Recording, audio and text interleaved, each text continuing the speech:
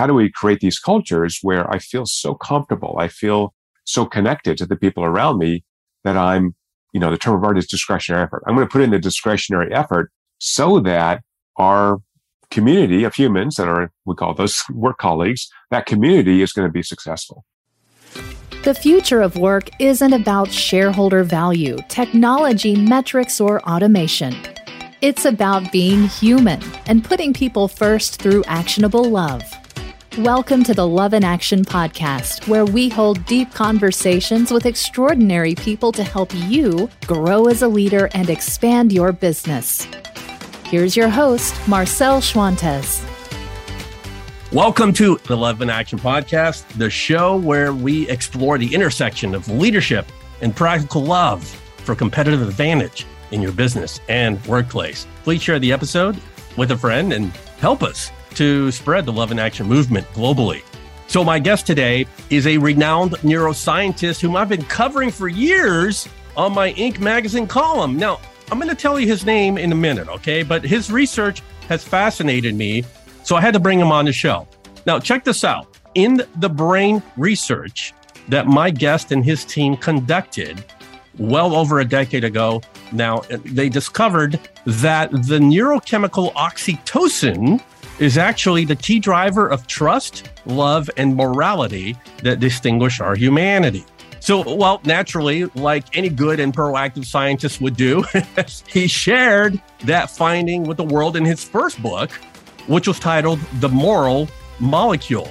So as my guest followed the science, his 2 decades of brain research took him from the Pentagon to Fortune 50 boardrooms to the rainforest of Papua New Guinea, and all of this in quest to understand the neuroscience of human connection, human happiness, and how all that relates to effective teamwork and great leadership and the building of great company cultures is what we're really after. His second amazing book is really how I found out about him. It's called Trust Factor, The Science of Creating High-Performance Companies. That was released back in 2017. So many of you by now know exactly who I'm talking about.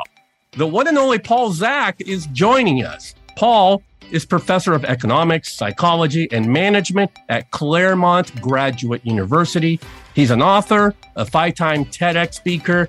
He's given talks in over 30 countries. And I just talked to him offline before we hit record, and he's off to Denmark.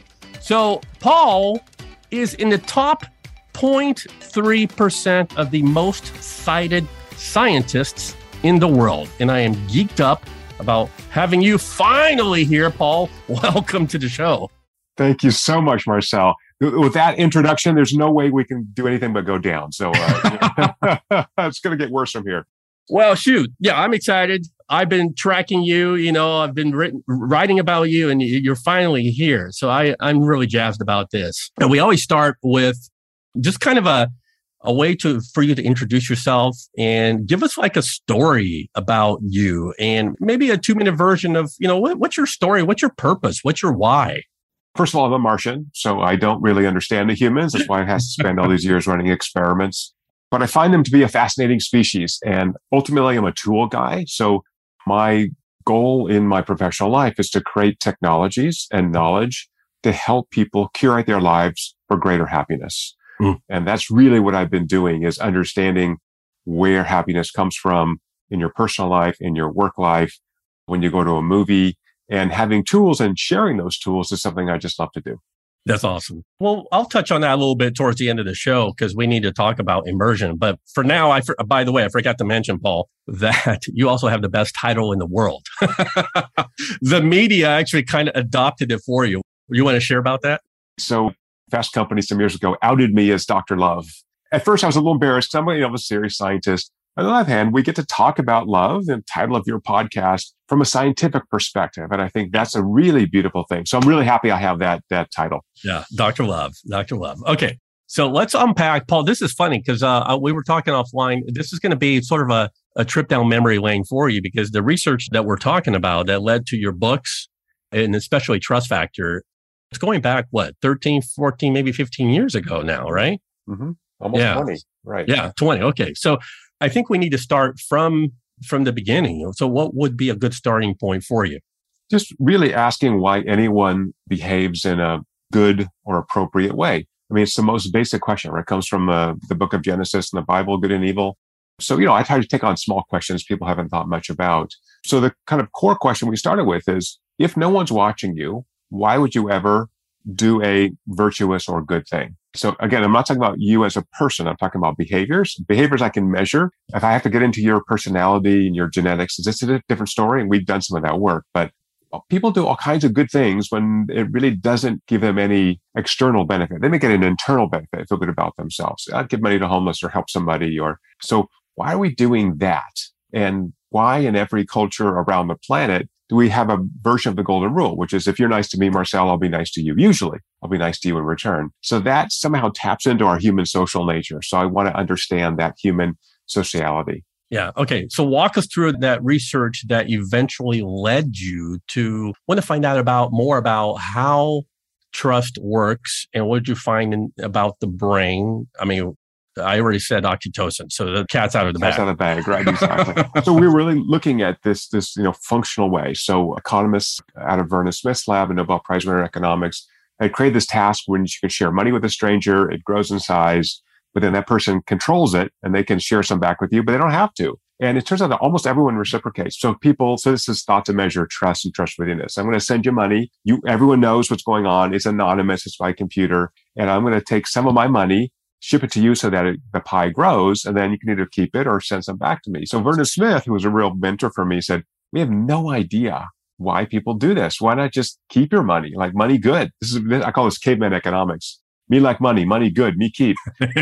So I basically stole from the animal literature and created a tool, because I'm a tool guy, to measure the acute production in the brain of oxytocin in humans with repeated blood draws. And we showed that the more someone trusts you, the more your brain produces this neurochemical oxytocin, and the more you will reciprocate for the person. Almost always. And the almost always is very interesting. Who doesn't get that response is work we've also done. Let's hold that for now. But oxytocin has a bunch of interesting behavioral effects. So it kind of connects us to others. So it kind of melts this other divide. So you're really nice to me. And now my brain perspective, you're like my brother. So I'm going to be nice to my brother. The second is increases our sense of empathy. Right. So now I not only understand what you're doing, but I have a sense of why this is important to you. And now you can, and then it also reduces physiologic stress. So now I'm more comfortable. I'm now embedded in a community or a group. So from those three things, trust, empathy, and embedded in a community, you can see that the leap into team and organizational performance is quite direct, right? That's exactly what I want on teams. I want teams that have each other's back, trust, that understand each other, right? We can be like a jazz quartet. I understand why you're doing what you're doing. And I'm committed to the outcomes for the group. I have this sort of sense of purpose that we're all in this together. We're going to pull together. And so that really led from doing the basic science and really the sort of psychopathology on why people are good social creatures and why also we see evilness and crime and all that into organizational performance. Okay, so just so I get this right, is that it's not that oxytocin leads to trust, which leads to all these other great things at work. No, at first you have to get to the point where you're developing trust amongst coworkers and having a safe environment and your leader is serving you well. And then with that, your brain produces more oxytocin, which then helps you to do things like increase your empathy and reduce your stress, right? And feel like you belong. Am I tracking right here? Starts with the trust, and then that increases the brain chemical. Exactly right. So that's where the culture comes in, right? I've got to give this gift of trust, give this behavior of trust to somebody else. That'll induce oxytocin release in their brain. They generally reciprocate, and that causes oxytocin release in my brain. So it's this reciprocal oxytocin release. So now we have to talk about, can I create an environment in which that reciprocal oxytocin release, trust, empathy occur? And that is a really interesting problem that I know you worked on. I've certainly worked on a lot, which is how do we create these cultures where I feel so comfortable, I feel so connected to the people around me that I'm, the term of art is discretionary effort. I'm going to put in the discretionary effort so that our community of humans we call those work colleagues, that community is going to be successful. Bring us back a little bit to, okay, well, you had to test this out with different populations, and that got you into the rainforest of Papua New Guinea. So make the connection there. I mean, what was the reason for you going there? What did you find? Yeah, as we started doing this work, so we done about 10,000 blood draws in the last 20 years. So we measured oxytocin in blood. And as you know, we also developed a protocol to safely infuse synthetic oxytocin into the human brain, which we've done about 700 times. So we can show that it's causal. It's actually oxytocin causing these greater empathy, greater teamwork, right? So we know that, and it's been replicated by many people. And then as we started doing this, and, I would talk to nice people like you, and, I started having this worry. This is the value of worry. So I think the most important word in science is the word bullshit. And I want to make sure what I was saying was it's about getting rid of bullshit, right? It's about replication and transparency.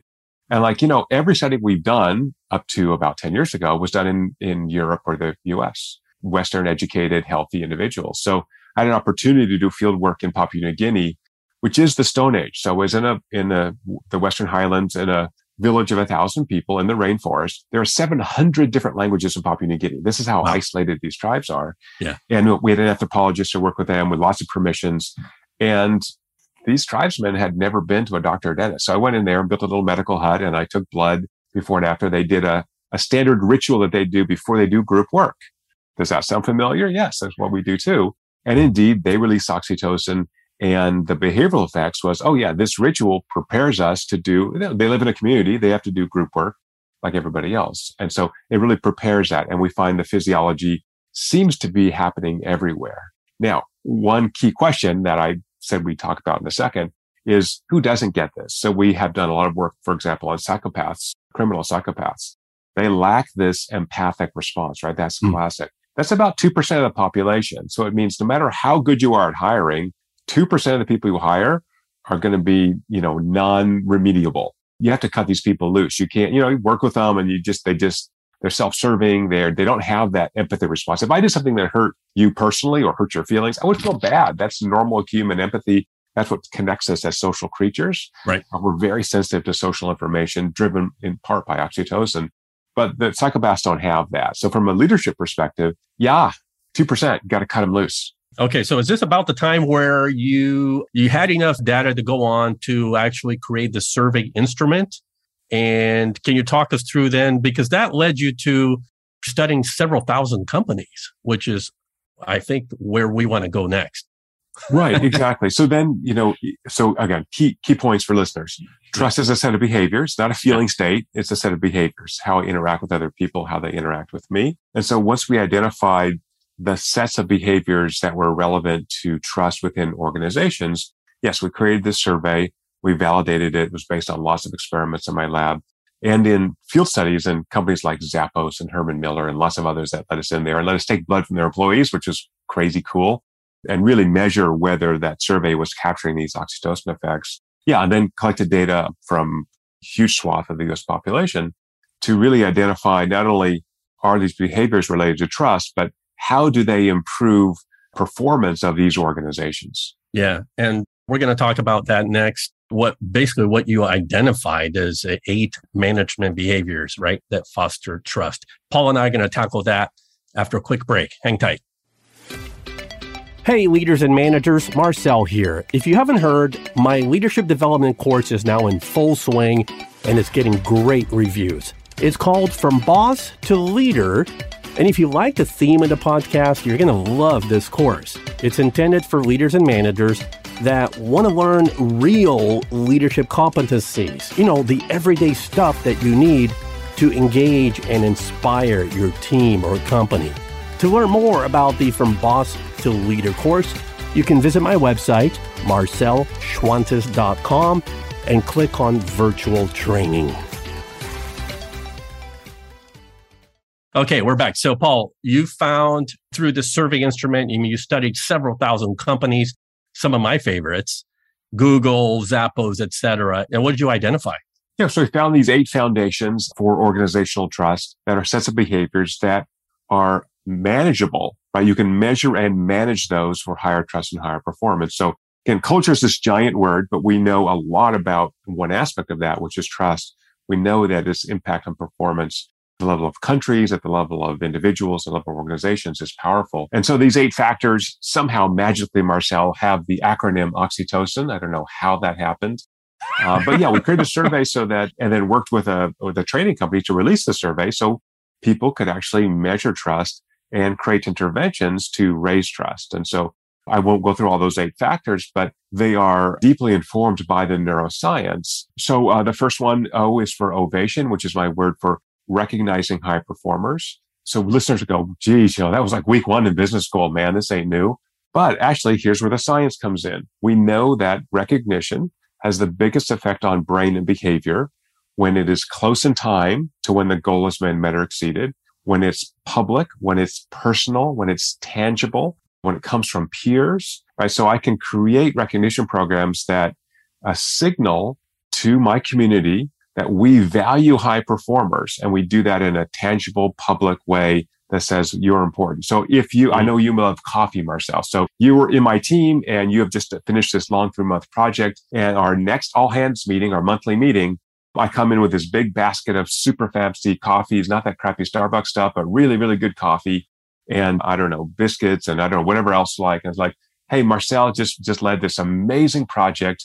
So we're going to celebrate doing that, but also we're going to set aspirations among everybody else. We all like to be recognized, right? So now we're saying, oh, this is what we value in our organization. But that ovation period is also a chance to debrief. Okay, Marcel, tell us how you did that. And I've done hundreds and hundreds of these with companies. And inevitably, the person being recognized will go, it wasn't just me. Sue helped me solve this real problem. And I lost some data and Bob found it on the server and got it back. So now we're learning about best practice by having this ovation period. It's essentially a debrief to identify what to do, what not to do, and how to pull on these social resources. You lose data, talk to Bob. He's the guy, right? So that's really useful knowledge. And it can go further, right? You can actually also talk about fails, celebrating fails. Very common in Silicon Valley, the monthly pizza and beer. Congratulations, you screwed up. And you get the dummy award or whatever. Hey, you're getting this award for what was the biggest mistake you made this month? Now, why would we do that? Number one, I want to encourage innovation. I want to encourage small mistakes and learning, but also I want to spread that learning widely. So that's a culture issue, right? I'm saying we want people to take some risks. Now, if you're a leader, your job is to be the risk mitigator. I should be doing daily check-ins, right? I should have milestones. I don't want these people to spin off for 18 months, burn $1 million on something that's not useful, right? I want to see, okay, we're trying this new thing. I want to give you some leeway to see if this is better than the old thing, but also want to have limits on how far we're going to go.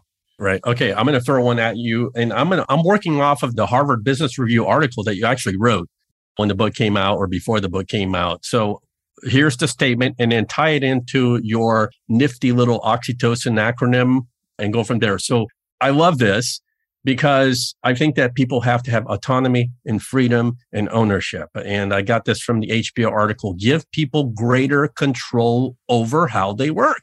Right. So that's in psychology called this locus of control. So if you own that project, then you take more pride in getting it done. And you then can also be recognized, right? The order of those oxytocin factors matters. So the ovation is the first thing. And then I want to set up everything else. So what many organizations do, what my company does, is we denote what we call a primary. This is your project. You're the primary on this. We build a team around you. You may not be the most senior person. It's moved around. So everyone gets the chance to run a project. You have goals. You have milestones. Your direct report is more of a coach than a boss. They're here doing this check-in to make sure you're making progress. And then you own that project. You get the recognition of that project, which also means hold the horses. You're going to make a mistake. You're going to make a bunch of mistakes because you haven't run exactly this project before. And in high trust organizations, those mistakes are valued. Mistakes, positive deviations from the norm, we call innovation. Negative deviations, we call mistakes. So you can't have innovation without having some mistakes. And again, the leader's job is to be that risk mitigator and make sure we're not spending too much time on those mistakes. But when I give over that locus of control to a project, even to a junior person, he or she's just going to do it differently. So that can be valuable if I can again go back in the ovation, the debrief, and go, oh, here's the positive deviation we found. And here's the negative deviation. Don't do that anymore. We tried that already. That doesn't work. So for example, we work with hospitals and you think, oh my God, hospitals have to work in a zero error world. No, in fact, there are hospital errors all the time. And so in the hospitals, we basically devolved or helped them devolve down decision-making towards nurses who actually spend more time with patients than do physicians. And they saw, again, greater discretionary effort, greater lock-in. These are your patients, right? You want to be the advisor to the doctor who may only see that patient 5 minutes a day. You know a lot. and letting those nurses make more decisions, for example, on medications. Doctors are happier. They're getting much more feedback and valuable feedback. Like clinicians are telling them fewer medical mistakes, but a quote, less trained person caring for that patient. So again, I want to make sure that if there's a mistake, we fix that right away. We'll make sure it's not a fatal mistake in the medical sense or in the, business sense, and nothing that's going to turn the ship down. But, really taking the person who has the most knowledge about that and empowering him or her to run with that project, again, with supervision. Okay.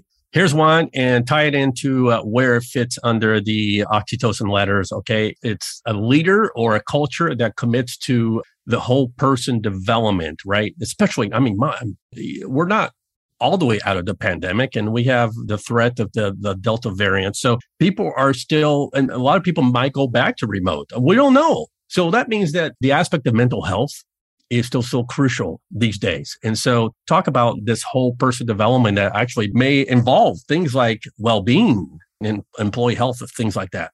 Yeah, great question. So again, oxytocin is really associated with emotional well-being, right? How am I connecting to my humans, my community around me? So the precursor for trust is psychological safety. If I am so stressed out that I'm holding on with my fingernails for the next 10 minutes, I'm not going to be a good team member. I'm not going to connect to those around me. I'm not going to have the bandwidth to be an effective employee. So first thing is really establishing psychological safety. And as you said, that's really relevant today as we start bringing people back into the office, and we've got to make sure that they're comfortable. I think it's also really relevant. We have severe labor shortages all around the world. As we have more inclusive workplaces, I want to make sure that we're actually assessing psychological safety on a fairly granular level so that people feel comfortable. So once I have that established, I can have this culture of trust. And then what do we know from what it takes to be a successful human? Growth, mastery are really important things. So if you're using this high trust model, I don't need to do the annual review with you because I'm giving you feedback every day as your supervisor. Right. And so many companies have evolved that annual meeting, which stresses people out. First of all, neurologically, it's too late. It happened 9 months ago. It's irrelevant. Anything that happens more than a week ago in your brain is just ancient history. It's not going to have any impact on future behavior. So it's really tough. So that's why the constant feedback is really part of the key neuroscience of high performance. Yeah. So take that annual review and do a forward-looking, what I call whole person review. So let's focus on going forward. So that's professional growth, personal growth, and what I would call spiritual growth, for lack of a better word. So professional growth is, where do you want to be in the next couple of years? Are we helping you get there? So I like to ask this provocative question, which is, what do you want your next job to be? And it's interesting. Some people say, I really want to work for Facebook. I'd really like to get a job at Google. Awesome, right? In this world of very rare high performers, I want to keep those people in my orbit. So I have a lot of former employees that work in tech companies, and I'm the first person to write a letter for them. If that's good, I'm investing in the human, not in the human capital. If you really want to work for Google, I'm going to write you a letter. I'm going to encourage you. Why? Now I got a guy at Google, right, that I can talk to. I can do a project with Google. So the first is talk about professional growth. So that provocative question is a way to get into that. The second is personal growth. How's your family? How are your kids? If your family life sucks, believe me, you're not going to be an effective employee. So I don't want an employee coming in the office saying, I got to quit because my wife has said we have to move back to Chicago because her family's from there and we can't handle our kids. And okay, let's do that in advance. Let's talk about that. Is your family happy here? Hey, we have an office in Chicago.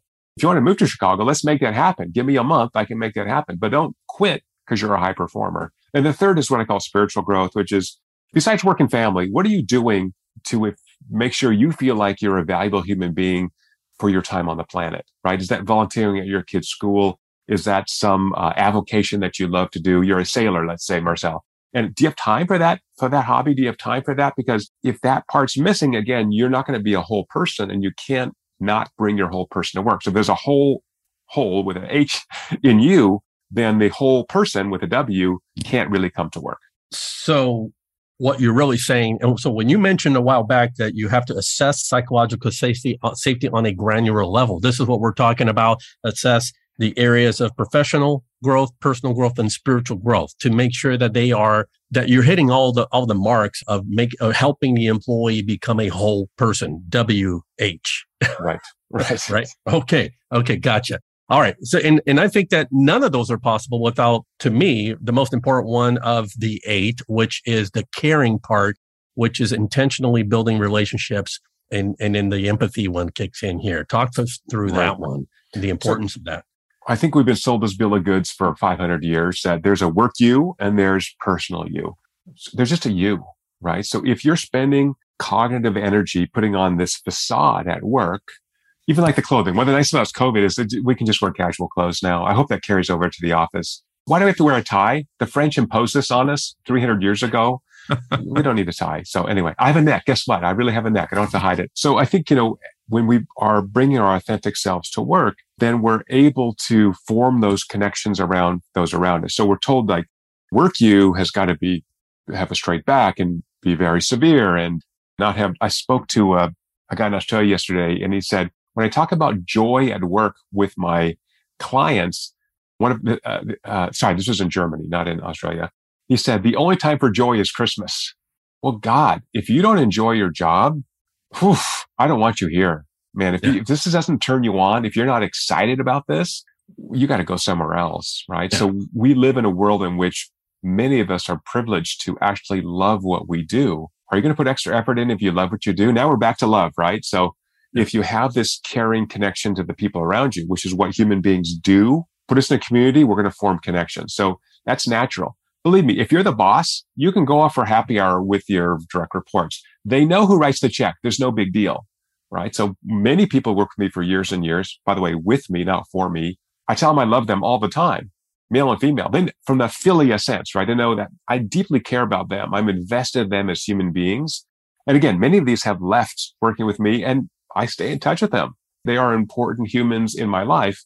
I don't want to lose them. So building those caring relationships is the foundation for trust. It's the foundation for psychological safety. It's an opportunity to build your social network, which is where most of our life satisfaction comes from. And remember this Gallup question, right? Do you have a best friend at work? Right. That kind of thing.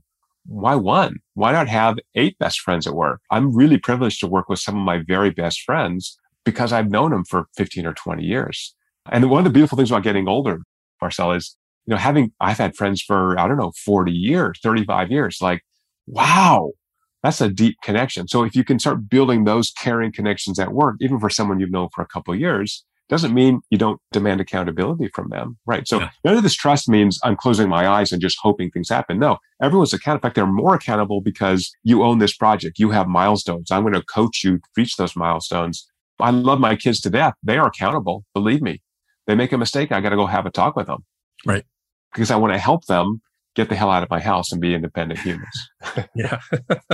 Hey, this one is, with my clients, when I coach executives, I see this a lot. Middle managers is hoarding information. They don't share information. They don't share resources. They're not transparent. And this speaks to one of the 8 that you found, which is openness. I mean, it seems so common sense, right, Paul? But it's not common practice. Openness. You say, sharing information broadly with colleagues. I mean, that's common sense stuff, right? Because that builds trust, but it's not happening. So again, one of the factors that inhibits trust is that we talked about high levels of stress. So if I don't have information, I'm creating a world of uncertainty, which is a process in the brain exactly like stress. Humans don't like uncertainty. Animals don't like uncertainty. Kids don't like uncertainty. So if you don't tell me what's happening, guess what's going to go on? Humans do this thing. Did you hear? Are we getting laid off? Are we being fired? What's happening? Right. So now suddenly I'm using bandwidth on BS rumors rather than focusing on job one, which is creating value for my organization. So I can reduce that rumor mill if I share information broadly. So that's having town halls, it's having listening meetings. It's being accountable when you put out a survey, share the results and be honest. I've done so many work like you have in organizations where you collect some data and then when you go to present it, and they go, yeah, we all knew that. These are the weak areas. Yeah, no surprise. Okay, great. Yeah. Now we've got to do something with that. So yeah, reduce that. So a number of organizations, Buffer is one of my great examples, which is an online media optimization, social media optimization company. They've practiced radical transparency. They publish all their financial reports. Their emails are published. Ray Dalio has talked about this in his book as well. So let's just release everything because guess what? Everyone's got one of these little cameras everywhere with them at all times. Trader Joe's does this, Whole Foods. They pay their employees to actually understand and read those financial statements. So let's let it go. And then again, everyone can be accountable. So at Trader Joe's, for example, a company I know very well, if they have to close a store, nobody is surprised, right? They've seen the financials or they'll know which department within that store is losing money. So the meat department's losing money. Okay, let's talk about that, right? What can we do to help that? I like this job, right? I want to keep working here. We talked about loving your job. So how do I help the meat department manager get better at his job or her job, right? So again, no surprises. And then if it's going to close, they'll try to, reallocate those individuals to nearby stores. So it's really not giving people surprises. Focus them on letting them do their job. Yeah, that's awesome stuff. Okay, so now the question is, why does all this stuff matter? Because there's a return on trust. And in case my senior leader listeners and chief HR people want to know the return on trust, I want to read some data that I got from Paul. So we're going back to 2017, but I think that the stats remain. These things have not gone away. So I'm quoting from Paul now. Compared with people at low trust companies, people at high trust companies report, here's the numbers, 74% less stress, 106% more energy at work, 50% higher productivity, 13% fewer sick days, 76% more engagement, 29% more satisfaction with their lives. And this is especially true now, but I'm citing 2017 stats. I'm wondering about this now, Paul. 40% less burnout. So, and the last one is compared with employees at low trust companies, 50% more of those working at high trust organizations plan to stay with their employer over the next year. I'm curious about now with this whole great resignation that supposedly is going to happen, right? How this plays out in a kind of a post-pandemic era. And 88% more said that they would recommend their company to family and friends as a place to work. So they become brand ambassadors. Oh my goodness. Okay. It cannot get any more clear than that, but can you refresh the conversation maybe to the current times that we're in? I mean, what would you add to that? And are these things still holding true? Yeah, as far as we can tell, in fact, potentially more true. So if you think about the investment you can make to improve performance, trust is a dimension that is actually fairly inexpensive to invest in, but the returns are very high. So the ROI is a big plus. So think about creating a culture where your high performers can thrive, can grow, can feel recognized, and have the opportunity to control their work lives. And that's a dimension that doesn't cost a lot of money to create. So one of those now is telecommuting. So a lot of pushback, Silicon Valley near where I live, to Apple and Google saying, y'all got to be back in the office by September. We go, nah, actually, no. So many people said it, Marcel, you probably know, but the war for talent is over. Talent has won. Yeah. So that's the world we're in now. So if you're a leader, think about creating an environment where these high performers, these very talented individuals can flourish. Almost nobody leaves their job, quits their job for salary. Mostly it's because I hate my boss, I hate what I'm doing, I hate whatever. So let's create an environment of love, of discretionary effort, and really create this environment where you have levers that are not expensive. So ovation's an easy one. Having a monthly ovation where I'm recognizing high performers. Man, spend $100 on a basket of coffee or some muffins or something that, so if it's personal, if I'm recognizing Marcel versus Bob likes something different. So personalizing this is really important. It's not just generic. It's not the employee of the month marketplace. That's BS, right? If it's personal, it says, oh, this is something you care about. I, your supervisor, know about you, and I'm connected to you because I care about you as a human. So I'm going to give you something for you.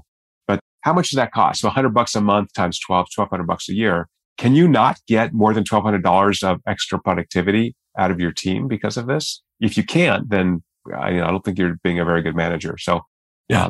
Anyway, I think this is a dimension that's not expensive, mostly not expensive. The invest component's expensive. If I'm paying for additional training for you, I am making what a sign of trust. I'm committing to pay to upskill you on the assumption that, you're actually going to generate a return in the years. One of my long-term clients for immersion is Accenture.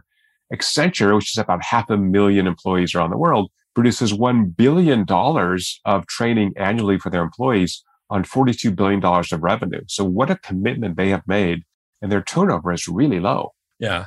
Well, as we wind down here, Paul, let me transition to, I want to make sure that my listeners know that you're not just a neuroscience nerd doing a bunch of research, but you are a very successful entrepreneur. So I want to shed some light on the tech startup that you founded. We talked about it before. So walk us through the Immersion platform and some of the technology that's available to the public.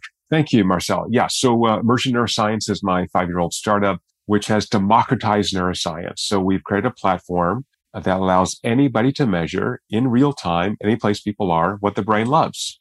So are your employees digging what they're doing? What parts of their job are really interesting? Are your communications effective? Let's test that. So we've written algorithms that infer brain activity from the smartwatch that people already own. Download an app, and you can actually test content, environments, culture. We have clients like Accenture using this for training, using it for organizational transformation. Who's your super fan? Who's on board with you? Well, you can actually find that out neurologically. If not using personal information, you can find categories of individuals. And so being able to measure, outside a lab, any place people are, including while people work at home, for example, I think it's a real breakthrough. So don't we all want to know, have a great experience? Customers want it and employees want it, right? So how do we know it's a great experience? If we ask you about your unconscious emotional state, people just lie because we don't have access to that consciously. You can try it, free trial, getimmersion.com with an I. Go and try yourself. Again, get rid of the bullshit. You think I'm full of crap? Download the app, watch a movie and measure it. And you'll see second by second, what you dig, what your brain's turned on. So I think why this is important from a culture perspective, Marcel, is that highly immersive experiences are enjoyable. So now we're actually creating this workplace where I'm turned on. I love what I'm doing, right? Just like you talked about this, right? We are both excitable people. We are blessed to work in areas that just give us so much happiness to help other people be more productive. And so I'll work 15 hours a day. It doesn't bother me because I just love it. So how do I find that for my employees? They may not even know, but actually being able to monitor them, which we have clients using our technology to do with consent, of course. Like, wouldn't you want to quantify your workday and find out what do you love doing? And then also, what kind of frustrates you? What is not your best thing? Great. Give me more of the stuff I love doing and give me less of the stuff that frustrates me. That could be a game changer, Paul.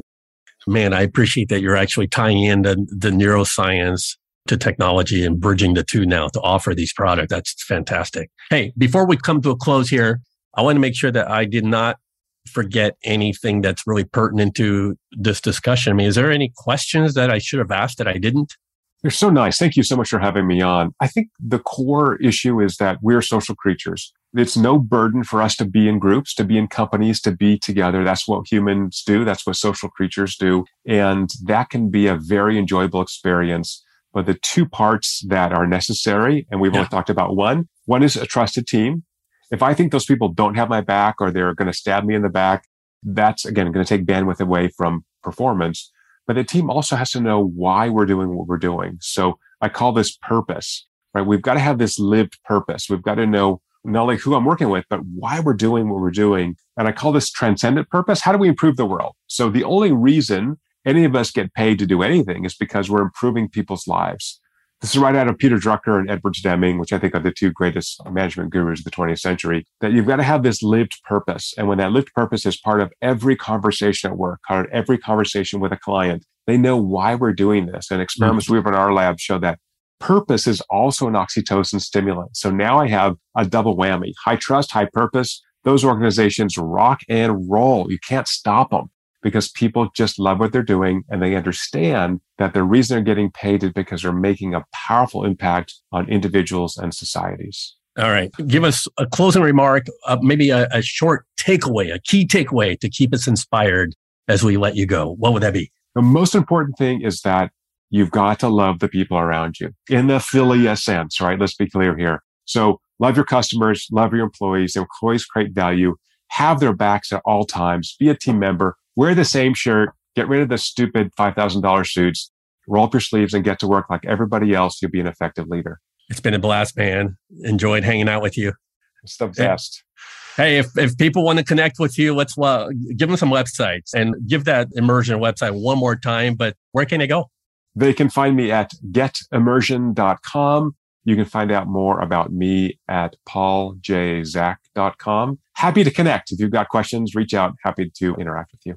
Well, check out Paul's books, Moral Molecule and Trust Factor, available everywhere. And that wraps it up over here. So join the conversation. And if you want to comment on this episode, you can do so with hashtag LoveInActionPodcast. And look for my show notes on my website, marcelschwantes.com. I'll make sure to include Paul's resources and website links and all that for you to connect with him. I'm coming right back, as I always do, with my one action item from this great conversation with Paul Zak to help you become a better leader.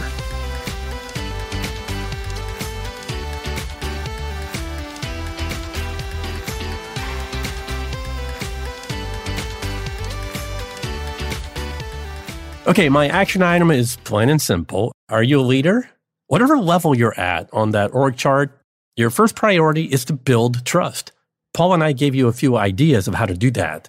And his book, Trust Factor, will give you all 8 management behaviors that foster trust. So the one that I feel is the most important one, I already mentioned it earlier, is going to make all other 7 that much easier. It's intentionally building relationships. So what is one thing, just one, that you can do right now to connect better to your employees, to help them feel like they belong and are part of a team, to help you get to know them better as a valued worker? And I'm saying this because we as leaders often have tunnel vision and we only think about the results, the strategy, the bigger picture, and we forget the people. We forget the relationships. So that's your action item. Put it into play and watch the human magic happen.